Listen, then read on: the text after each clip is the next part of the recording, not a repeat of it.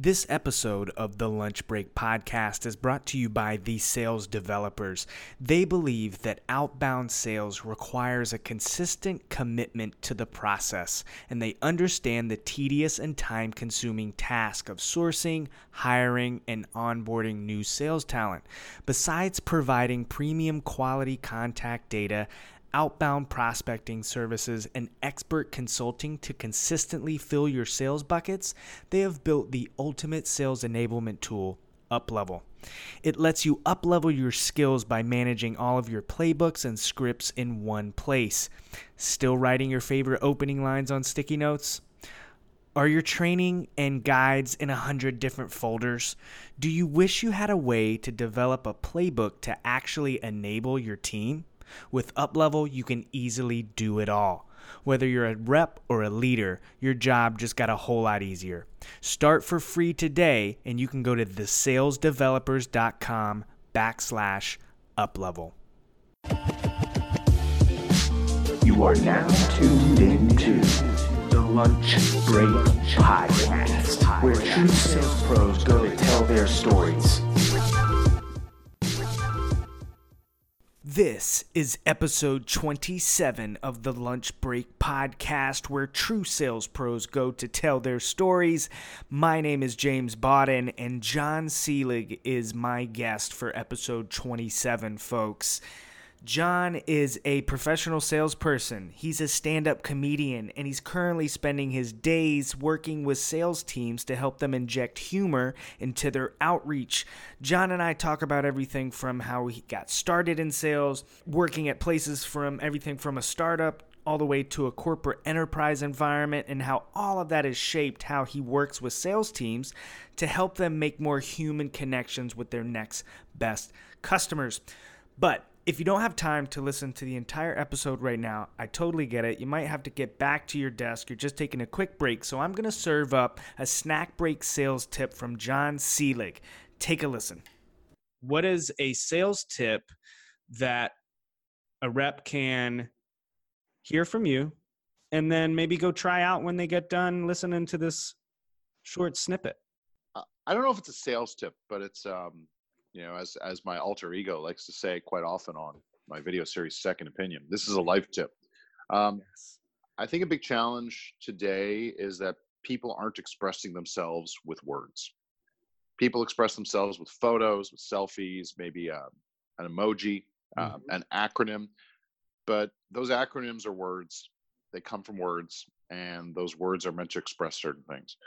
And so I think a great idea for everybody to do is just take their customer's problem and just write then your script is allowing you to, and just, I don't know, go through one of the case studies on your website and just learn everything about that prospect and what they were struggling with, and find 5 different ways to say it. Build up your own vocabulary, your own ability to speak to humans, because I go to a lot of websites, and I mean, we're living in this jargon, buzzwordy driven age, and I know marketing and sometimes sales leadership thinks this is the language we need to use. Yeah. But our customers and our prospects, they're just not, they might mean all that stuff, but they're not necessarily saying it at a human level. So learn how to break things down in a more human, relatable way. Try and get rid of all the buzzwords, unless it's just this super impactful one that, is necessary. I'm not telling you to scrub everything.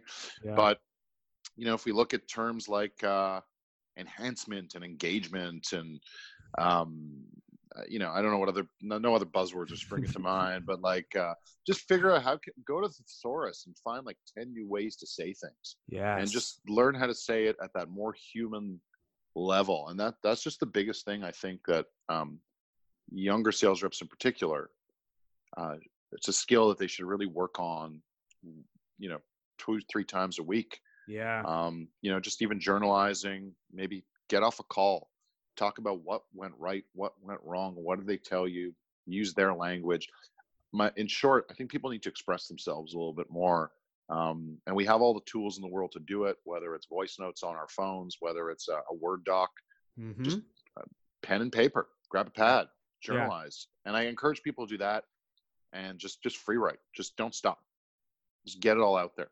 Absolutely awesome snack break sales tip from John Seelig. So look, I get it. If you got to get back to your desk, go get it. Have a great rest of your day. Listen when you can.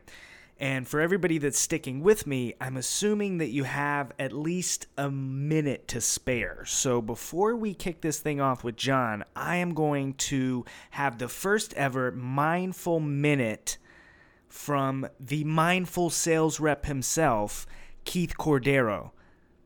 Breathe in, breathe out, and take a listen. This is Keith Cordero with the Mindful Minute, brought to you by the Mindful Sales Rep. In sales, we are inundated with stressful moments throughout our day, whether it be something as simple as handling an objection by a client or striking out call after call during prospecting. Our days can quickly go south without the appropriate mindset. Allowing ourselves 5 minutes to simply count our breaths in the morning or before starting a challenging task is an excellent way to cultivate mindfulness. Not only will it allow us to calibrate our mind for the immediate task at hand, but implementing this practice into our daily routine will produce reverberating effects throughout all areas of our lives. Try this today. Turn your phone on Do Not Disturb, set a timer for 5 minutes, sit in a comfortable position, allow yourself to breathe normally, and count your breath. 1 for the inhale and 2 for the exhale. When your mind starts to wander, as it naturally will, don't meet the distraction with frustration or judgment. Simply bring your attention back to the breath and begin counting again. Good luck. And there you have it, the first ever mindful minute from the mindful sales rep, Keith Cordero. It is time to kick off episode 27 of the Lunch Break Podcast with John Seelig. Let's go. John Seelig, everybody. Seelig. How do you pronounce your name, John? I forgot to clarify that.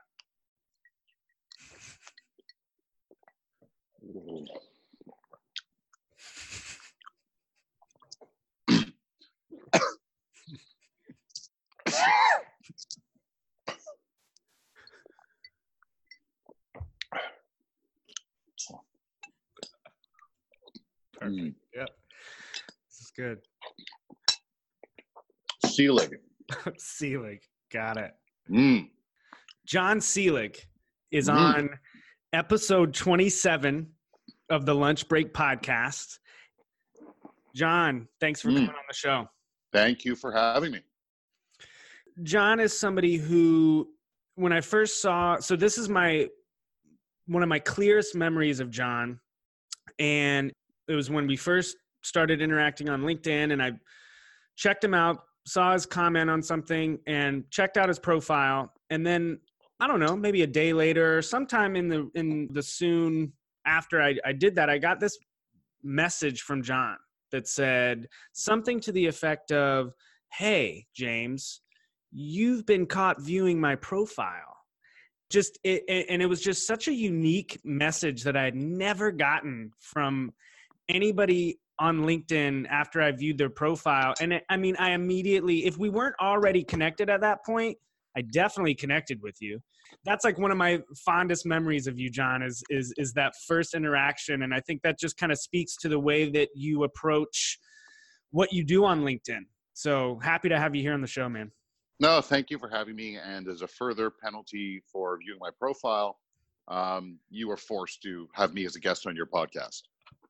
That's the penalty. You're going to pay the price for viewing my profile by having me as a guest on your podcast. It's like the Jelly of the Month Club. It's just the gift that keeps on giving. Yeah, it's good.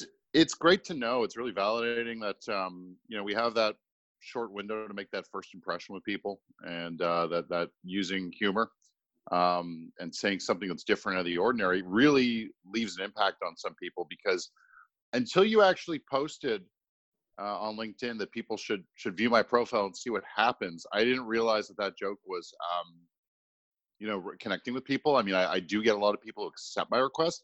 A lot of people just accept it, and that's all. And I have a couple people who go, "Guilty as charged, love to connect." So some people, so I know that the joke, some people like it. I just didn't realize that it left such an impact on you. Yeah, well, I think that it did for a couple of different reasons, and namely because it was just so different. It was a pattern interrupt. It instantly made you not only like a human, but also like somebody who had a little bit of personality too. And so I think that's what a lot of people struggle with on social and definitely in sales. And so explain to us how you got started in sales and how you have become this sales guru that you are today, sir.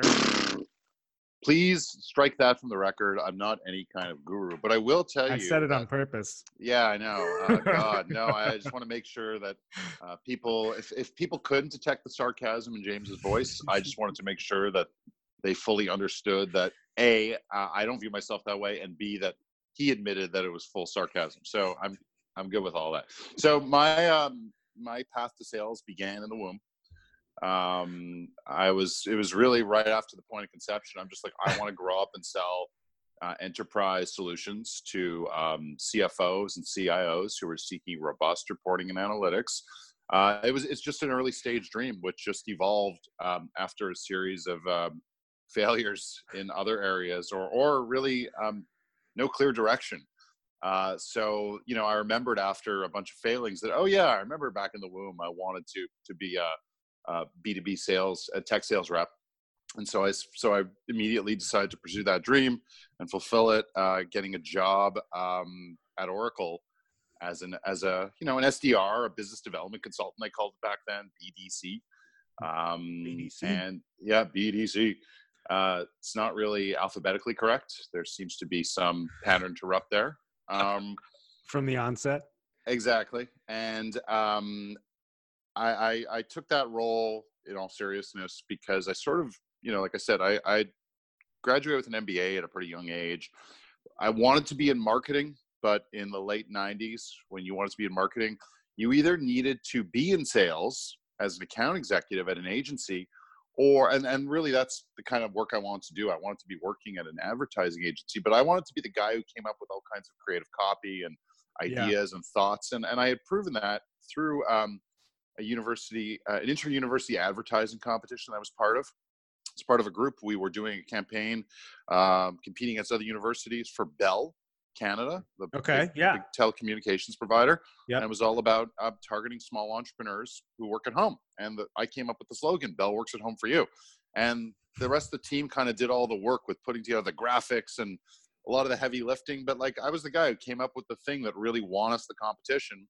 We were supposed to get internships, and that turned out to be quite a lie. Ooh. So I had to go back to the drawing board and kind of like I was applying to advertising agencies in Toronto. I said, hey, I was part of a team that won an inter-university advertising competition. And I came up with the big gotcha moment with it all. Why don't you hire me? And like, no one cared. Absolutely nobody cared. So I ended up starting and finishing an MBA, but also working in some marketing, leaving the program a little bit to go take some marketing jobs with Royal Bank of Canada, Canada's largest bank. It was more, classic grunt work, putting together stuff, project management. Yeah. Nothing super creative, kind of organizing the creative people. And long story short, I ended up at a couple of startups, .com, that was just a ridiculous joke. Ended up at a startup consulting firm that went on to be successful, but I kind of didn't have any hard skills. Learned a lot about stuff like ERP, and that's ultimately how I ended up at Oracle. Yeah. They were hiring doing mass hiring for their first stage of their first group of, business development consultants, SDRs. And I was told your job is to cold call enterprise accounts and try and line up meetings for our enterprise sales, application sales reps. And at first I was like, kind of like cold calling, no way. But then I was like, you know what? I can do this. The results, the objectives are very clear. Yeah. And I think I can get results to meet those objectives. And I want to be measured in a very predictable way. No, I mean, I think so. What's interesting is I always like hearing how people feel about that, because I feel like the folks who started their career in environments like that, where everything was very measured and very structured, they they maybe eventually want to get away from that and would die to work at a startup where things are just kind of like making it up as you go along and nobody knows what success looks like. Mm-hmm. So it's interesting to hear that you kind of had that experience, but on the flip side, you know, you kind of done it a few different types of things. And it sounded like, you know, the startup world kind of showed you one side of what it's like to operate under those kind of circumstances. And then when you get to a place like Oracle, I mean, that's a machine. Well, take one step back. I had actually worked for Royal Bank of Canada in marketing. That was my first real job.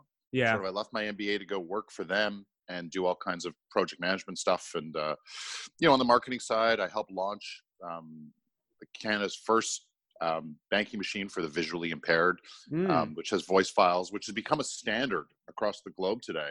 So I'm pretty proud of that project. But then after having worked at a large organization, you're like, oh, I want to go work at some plucky startups. And so I did that. You had all of it.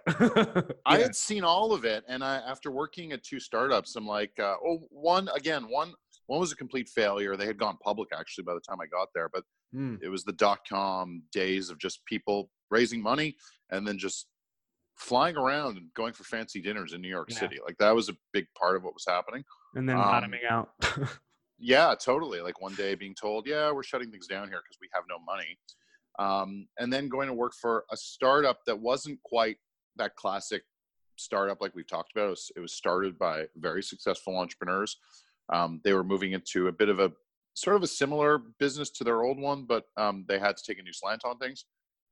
And they succeeded. They actually, in the long term, succeeded. I just wasn't a good fit there. So I had been through 2 types of startups, just a joke. One that ended up being a success, but I didn't fit, and a large enterprise, traditional business, traditional corporation. So I had seen a few things by the time Oracle got their claws into me, and I just was craving some stability, some direction, and some clear objectives on how I can be successful and clear targets. And after 1 year as an SDR / cold caller, I moved into an inside sales role there. And that was a whole different ball of wax. Yeah. So that was going to be my next question. So you get to a place like Oracle, you spend a year kind of on the front lines, taking care of business, and then moving into that inside sales role. How had all of your experience up to that point help you move forward in that role and kind of beyond? I was pretty fortunate. I don't know if my experience, I did what they asked of me, but I did have an advantage over all my peers at Oracle. Fun fact, I speak French, and I'm from Montreal originally, and I was working in Toronto. So because I spoke French, I'd always worked with sort of the Quebec field sales team. Yep. Because they wanted someone who could at least open doors in French. As a result, I was also given Ontario a separate territory. So I was actually the only guy who had 2 territories. Wow. So I had 2 regional managers. I had, everyone else had kind of like 5 field sales reps that they dealt with and 1 inside sales rep. I had two full teams to deal with. So like always like working with a dozen reps, 2 regional managers tugging at you, 2 inside reps, but ultimately 12 field reps who were like my clients. Yeah. So I always had this double workload, but where that benefited me was, funny, I was joking about coughing before, but I'm really coughing now. Hold on. Karma. Sorry. Yeah, totally. Choking on the nuts in my salad. So what benefited me to be, and this is just a bit of a lesson about how luck and circumstance factors into careers, but also just, I guess if I hadn't spoken French, I wouldn't have gotten Quebec. If I wouldn't have been assigned Quebec, I wouldn't have had Ontario. And Ontario, that field team sat in the same building. So I got to build a really good relationship with the regional manager there of the field team, as well as the field reps. And when it was time when a vacancy opened up on the inside team, that regional manager just called up the head of inside sales and said, "This is the guy I want to be my new inside rep," because I was delivering for him Yeah. But we had a great relationship on a face-to-face personal level. Yeah. Yeah. Well, I think there's, as I speak to folks that are maybe in the first few years of their career, I think everybody understands that's important, that you need to cultivate a positive reputation at work, right? But I think what it really comes down to is like, how do you become that guy that is plucked out and said like, no, let's not even open this up. Like, John's the guy we want. And it's because we know his work ethic. We know what he can do. There's already that level of work-related familiarity and faith and ability. But then he's also a nice guy and we enjoy working with him. And Yeah.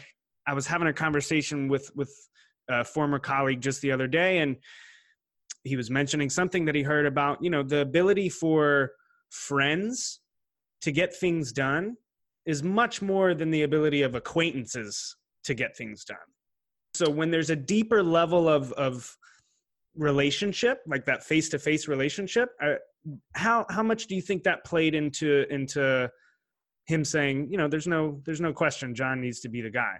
Was it that deeper level, do you think, or what do you attribute it to? So, something we haven't framed is that I've been a stand-up comedian for 8 years, and I'm also older than a lot of the folks who kind of are grinding it out. And I hate that term, but that's a term that comedians use too: grind and hustle, blah blah blah. Yeah. But since I started doing what I'm doing, which is help sales teams understand how they can use humor and how to craft it, that's a business, and I'm away from sort of that more day-to-day networking scene within stand-up comedy. And sometimes I'll be like, wow, no one's asking me to be on a show. And I was talking to a colleague within the comedy scene, and he's like, well, you're not showing up. People aren't seeing your face. And it's quite amazing. While I'm not showing my face at stand-up comedy open mics and little showcases, I am showing my face at AISP meetups or Modern Sales Pro meetups, and people see my content and they're like, oh man. And I walked into a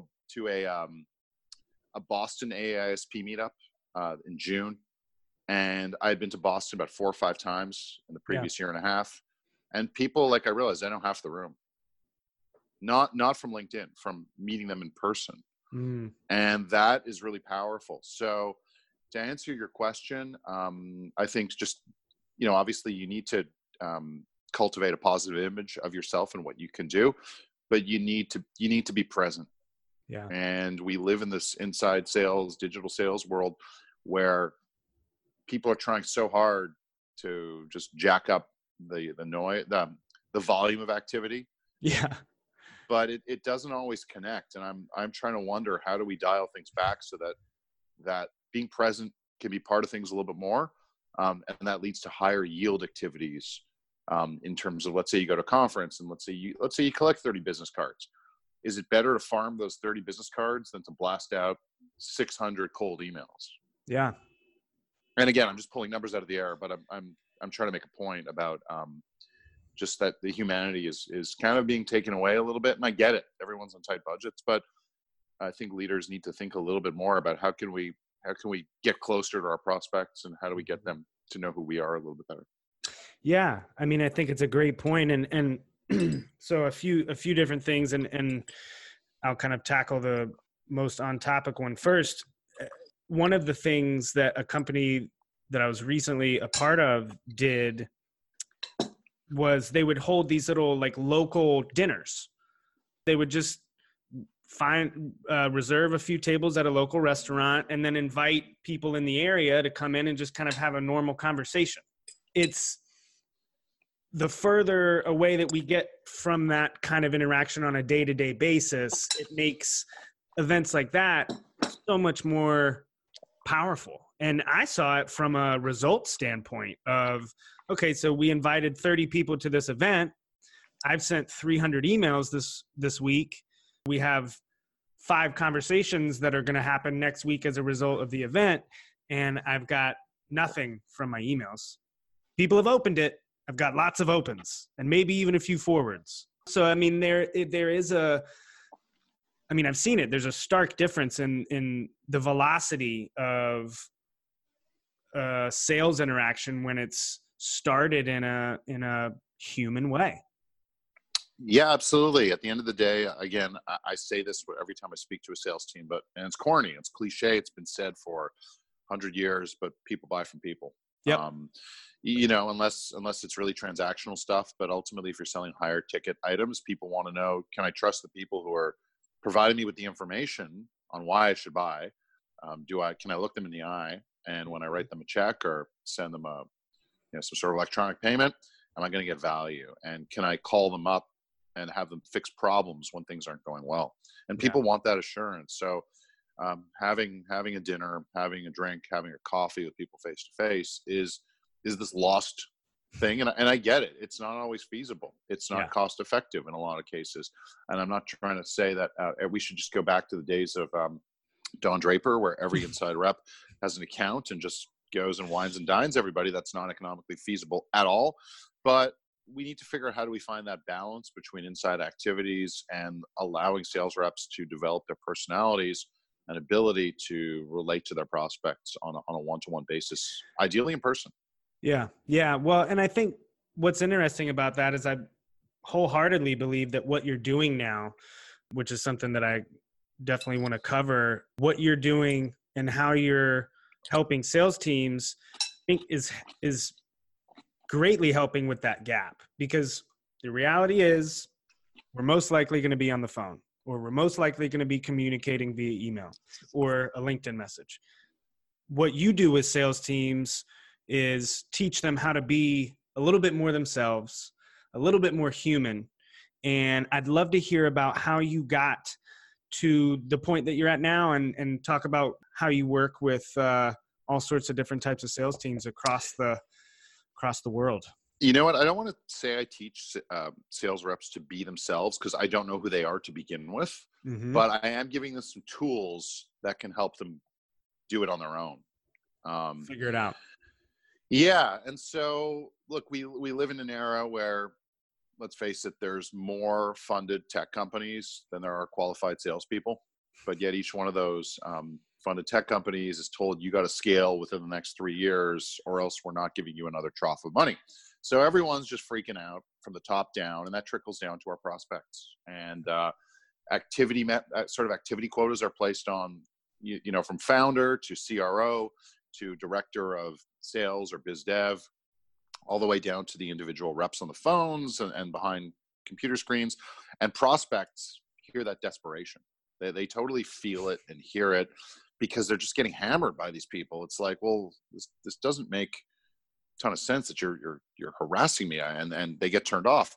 So there's something that's, artificial about the way companies are trying to sell today. I don't know if artificial is the right word, but maybe unnatural. So I'm noticing that a lot of companies are just, looking to scale their sales teams, and it's really hard to hire good people. A lot of people have never thought of sales as a career, much like I didn't, and they've never been trained on it. Some people don't understand what sales is. When I started in my sales career and I moved from cold calling to sales, I thought my job was to sit behind a desk, put on a headset, put up my feet, and wait for the phone to ring and me to say, how much software do you need? You can get me money and I'll get you some electronic contract, which states that you now have access to 100 more licenses of Oracle Financials. Like, that's what I thought the job was going to be. Yeah. And that's not at all how it worked. So everyone is, kind of in the dark. I think a lot of younger sales reps in particular, just, they don't really fully know what they're signing up for. Yeah. And there's a percentage who know what they're signing up for and they're keen on it, especially kids coming out of colleges that have sales programs. I'm seeing they're fine-tuned. Like they know exactly what they're going in for and what they're signing up for. But I'm seeing the big challenge is that there's not enough resources to teach people to sell and kind of do it in an effective manner. And so what I've decided to do was peel things back a little bit, back to some basics. And rather than have, SDRs and AEs speak in jargon, it's like, let's understand first, what's the basic problem you're solving? Let's get you guys understanding that. Let's get you guys understanding why that problem impacts your prospect, and then ultimately expressing yourselves around those problems and reframing that as good old-fashioned jokes. Because if I can call up a prospect and say, hey, I know you struggle with this problem, and here's a unique way to describe that problem in a way that gets their attention. It's a pattern interrupt like we talked about earlier, but you're able to display subject matter expertise and credibility because you're relating to that prospect right out of the gate. So I teach sales reps quite, show them how comedy writing can be very impactful on how you deliver messages. And our goal is not just to express ourselves and go deep within our prospects' pains and show that and put ourselves in their shoes, but it's also to craft a couple of jokes that can be great to start conversations and show that credibility and get attention and get prospects going. That's funny because it's true. I live that every day. Yeah. I think when I first came across what you were doing, it just made so much sense to me, because I always found that if I could get them, the person that I'm calling to laugh even just a tiny bit, even if it's just like, I got to be so corny that they're laughing out of pity. It just, it always changed the temperature. I mean, it may not have ever changed the outcome, right? Because if somebody's not interested, or it's the wrong person, or it's the wrong time, being witty is not going to change that. But the temperature of the conversation and their willingness to maybe help me out to figure out who I need to speak with or when it's the right time, it just completely seemed to change the game. And so, I think it's important that reps learn those skills, because I think, to your point, a lot of salespeople, including myself, didn't know what the heck we were getting into when you start in sales. And what happened with me for a long time was that when I would get to work and I would get ready to make cold calls, I felt like I had to assume this like more corporate identity or change, just be more rigid. And I think maybe that comes from just fear when you first start doing it and you're not sure. And so you just want to follow whatever the script is so you don't mess anything up. But, over the years of just doing it over and over and over again, I found when I can just, hey, I am calling completely out of the blue. You have no clue who I am. I'm just looking to see if you're even the right person to speak with. When I speak to people like that, I mean, sometimes they even laugh at that, calling out of the blue, like, yeah, you sure are, guy. So I think what you do is so powerful. I guess that's the point I'm trying to make, because it changes the temperature of what can oftentimes be pretty tense. People don't like having their day interrupted by somebody they don't know. So when you're working with these sales teams, do you see that people have a hard time getting past that corporate kind of suit they put on or facade they kind of seem to assume? I mean, because I know I've seen it with other people too, right? It's like you kind of turn into, hi, I'm James calling with ABC Corp. And, it's like, it's not me. Yeah. And a common pattern I've seen among every sales team I've worked with on site is, they work in little groups, and I ask sales leaders to divide their team up into diverse groups. So break up the top performers and the poor performers, the extroverts and the introverts, break up their social cliques, just mix them up as much as you can. And something I see all the time is that in every group, there's someone who's just different than the others and is longing for this kind of stuff. And there's someone who is a little too stiff always. And then there's a couple who are in the middle and are kind of like, yeah, like I see what's going on here, and this is fun, and this is a great way to like kind of challenge how we're currently saying things. There's always going to be people who are stuck in their habits. Sure. And there's always going to be prospects that if you deliver the most bulletproof joke to them that touches on their pain or why they struggle with it, they're just going to be like, okay. And that's okay. Yeah. That's okay. Because look, as I've been doing stand-up for 8 years, and I have a joke that I start all my big sets off with. I'm not going to reveal it here because it's part of just what I do very often. But it's a 9 out of 10 money joke, but 1 out of 10 times there's going to be an audience who's like, we're not buying that. And I've learned to just let that roll like off my back. It's no big deal. Yeah. Well, I think it's an important lesson to learn, especially when you're interacting with prospects, because, there's no silver bullet. And so that means that there's really no bad outcome. There's really no, so what? They didn't laugh. Okay. Carry on with what else you need to say. Yeah. If someone doesn't want to laugh, there's probably a good chance they're just not open to your call anyway. Yeah. You're finding out valuable information. This person doesn't like the phone. Maybe they'll enjoy a clever email. Who knows?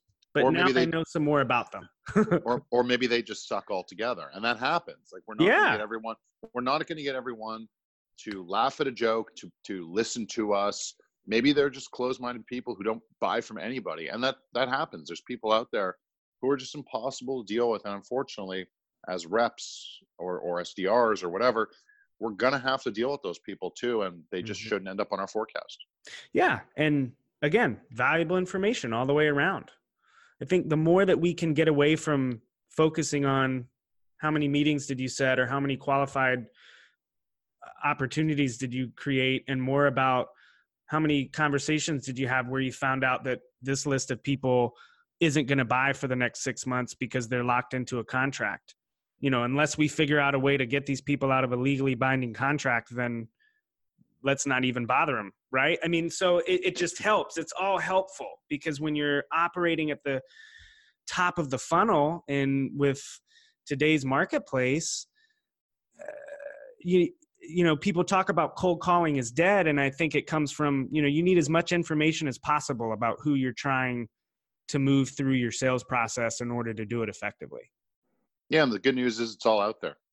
Yeah. Well, and humor is a way to take that guard down and get somebody to give you some information that they might not have given somebody who didn't take the time to research the problems that they have every day and reframe it in a way that is going to put a smile on their face.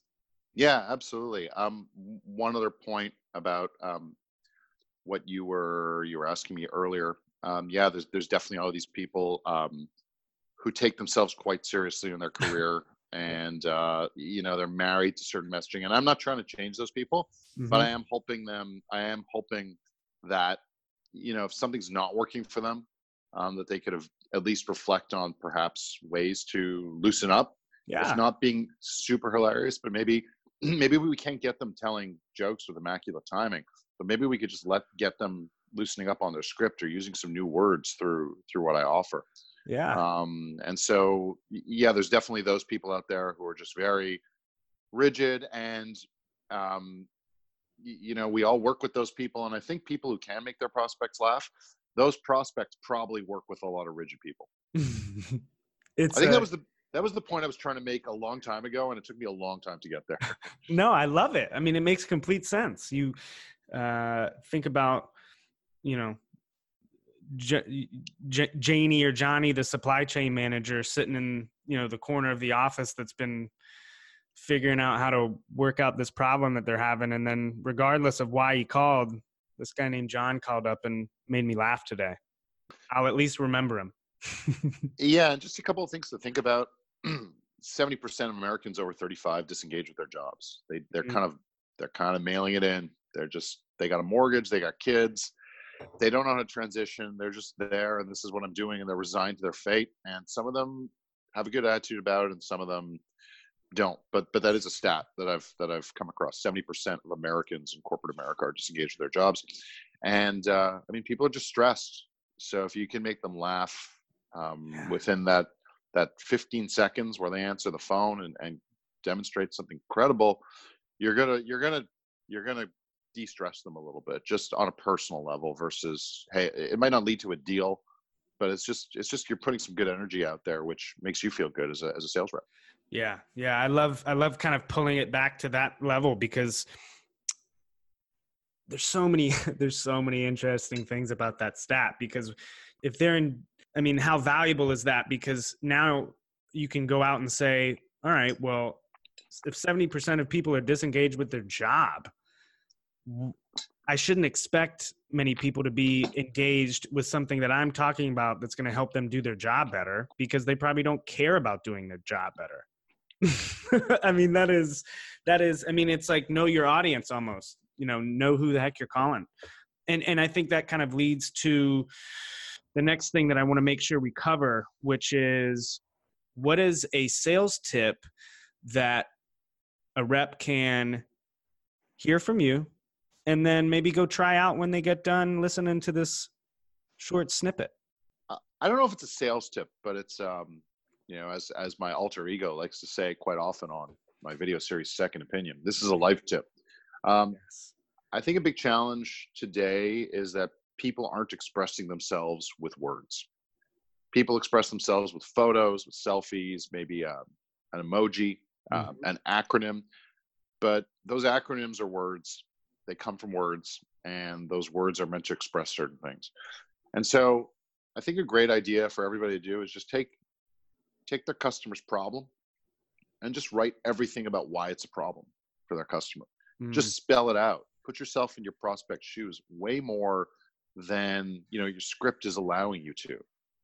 And just, I don't know, go through one of the case studies on your website and just learn everything about that prospect and what they were struggling with, and find 5 different ways to say it. Build up your own vocabulary, your own ability to speak to humans, because I go to a lot of websites, and I mean, we're living in this jargon, buzzwordy driven age, and I know marketing and sometimes sales leadership thinks this is the language we need to use.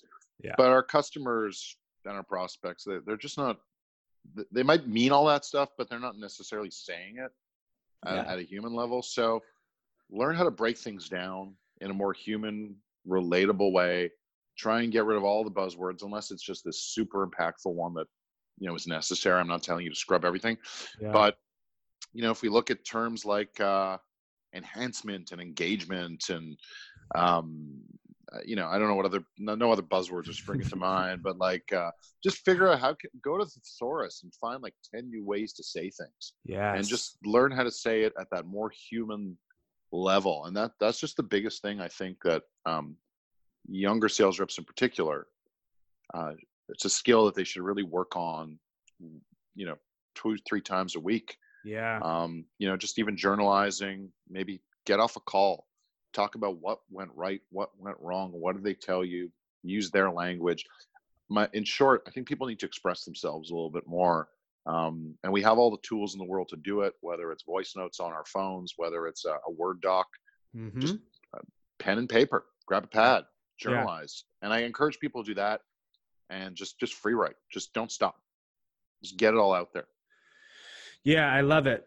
And I wish, because I think most sales reps probably feel like, okay, this messaging that I've got here is from marketing. And so this is the right way to say it. This is the best way to say it. When in reality, the kind of the phrase that comes to mind is use your words. Don't be a toddler sales rep. Use your words. Take the time to think about, sure, these bullet point problems, right, that you've gotten from marketing that are in the email messaging, but take the time to think about what that means.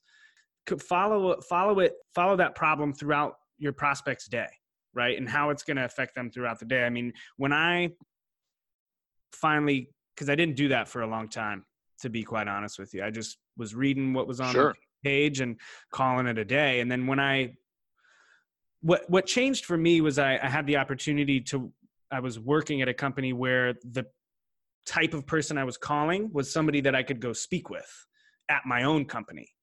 And so that was a game changer for me, because I felt comfortable saying, okay, so the website says we solve this problem, this problem, this problem. I have no clue what this means. Please tell me what that means to you in layman's terms about your day. And it completely changed everything. And allowed me to, you take that kind of language and that knowledge, and then you work it into being, kind of like we've talked about the entire episode, being more relatable and human to your prospect, I think that's a great recipe for making some traction there. Yeah, and I mean, the reality is most people selling technology have never really used the products they're selling. They've never Exactly. had their prospects jobs. They've never worked in their industry, and that's a bridge to overcome. And Yeah. I was this guy with an MBA who was talking to CFOs about their planning and budgeting processes. I'd never done. I don't even know what a budget looks like. Yeah. And I personally felt inauthentic. Yeah. It's a but problem. It's an issue that, everybody's trying to solve for, I think. Yeah, I also think it's. I'm a big fan of companies that have subject matter experts who can really speak to those pain points Yes. versus expecting sales reps to know everything, because they should be expected to know it. If they are selling complicated products and solutions, and most larger enterprise tech companies do have this, but I do see and hear about a lot of full cycle reps who need to run their own demos. They need to run their own discovery, and I'm wondering, is that always the best way to do it? I think it's good for sales reps to focus on sales, and for subject matter experts to demonstrate to the prospects that they have that subject matter expertise in house and that they can solve those problems. So yeah. I love it. And so I'm looking at the timer here. I need to make sure that I ask you the same question that I ask everybody that comes on the Lunch Break podcast. John, what is your favorite place to eat lunch? Depends on what I have in my freezer, because I do love my barbecue. Love it. Standing over it, allowing the heat to force me to sweat into the barbecue as I eat my steak or piece of fish. That's a great way to do it. No, my new favorite place is where you live, Raleigh. Yes. Because I've been there twice now. I dig the food. I've been to only good restaurants, both expensive and really affordable. So little tip, the Mecca in downtown Raleigh has the best deal in town. For $9.50, you get 2 pieces of fried chicken, rice and gravy. I order collard greens with turkey, and they give you a biscuit with it. And it's just like, it's affordable. It's delicious. It comes quick. I think it comes with some sweet tea too. Yeah. So, it's a nap on a plate. That's what that is. No, but that's the beauty of it. It's not as heavy as it sounds. That's what I loved about it. It was affordable. It was delicious. And in fact, I made it a point to walk about 1.5 kilometers or a mile from where my meeting was, just to go get it and have it a second time, because the first time I had it was so good. Yeah, man. Yeah, honored that Raleigh's made it onto your radar. I'm not saying it's going to be. I love it. I just appreciated what it was, that we don't get that kind of stuff here in Montreal, and it was just quality. It was affordable. They treated you well. The other place I like in Raleigh a lot is Beat Amanda, the Laotian Malaysian place. A little more upscale, a little higher end on the price side, but absolutely delicious. I love it. John, thank you so much for taking the time to come on the Lunch Break podcast. I've always enjoyed our conversations, both online and offline, and happy and feel honored that you made it on the show. Thanks so much. And before we end, how can people get in touch with you? Yeah, best thing to do is just visit johnselig.com, JONSELIG.com. They could email me, JON@JONSELIG.com. They can find me on Instagram, or of course LinkedIn. LinkedIn's the best place to just connect with me. Screw Instagram. It's not that important. If they really want to find me, @ImprobableComic. And that's kind of it. And I appreciate you having me and allowing me to down my delicious pasta salad during this podcast. Hey, it is the exact thing that we need to be doing here on the Lunch Break podcast. I might make people start, like, if you're not going to be eating your lunch during the episode, then maybe we just don't do this. Well, that was it. It didn't feel very lunchy if I'm not chewing food, and like, it just didn't feel lunchy at all. You could be recording this, I don't know, 3 p.m. or something like that, just posting it. Who knows what I'm doing over here? Yeah, I like truth in my marketing. I love it. John, thanks so much. And with that, I'm going to wrap up episode number 27 of the Lunch Break podcast. Speak to you guys soon.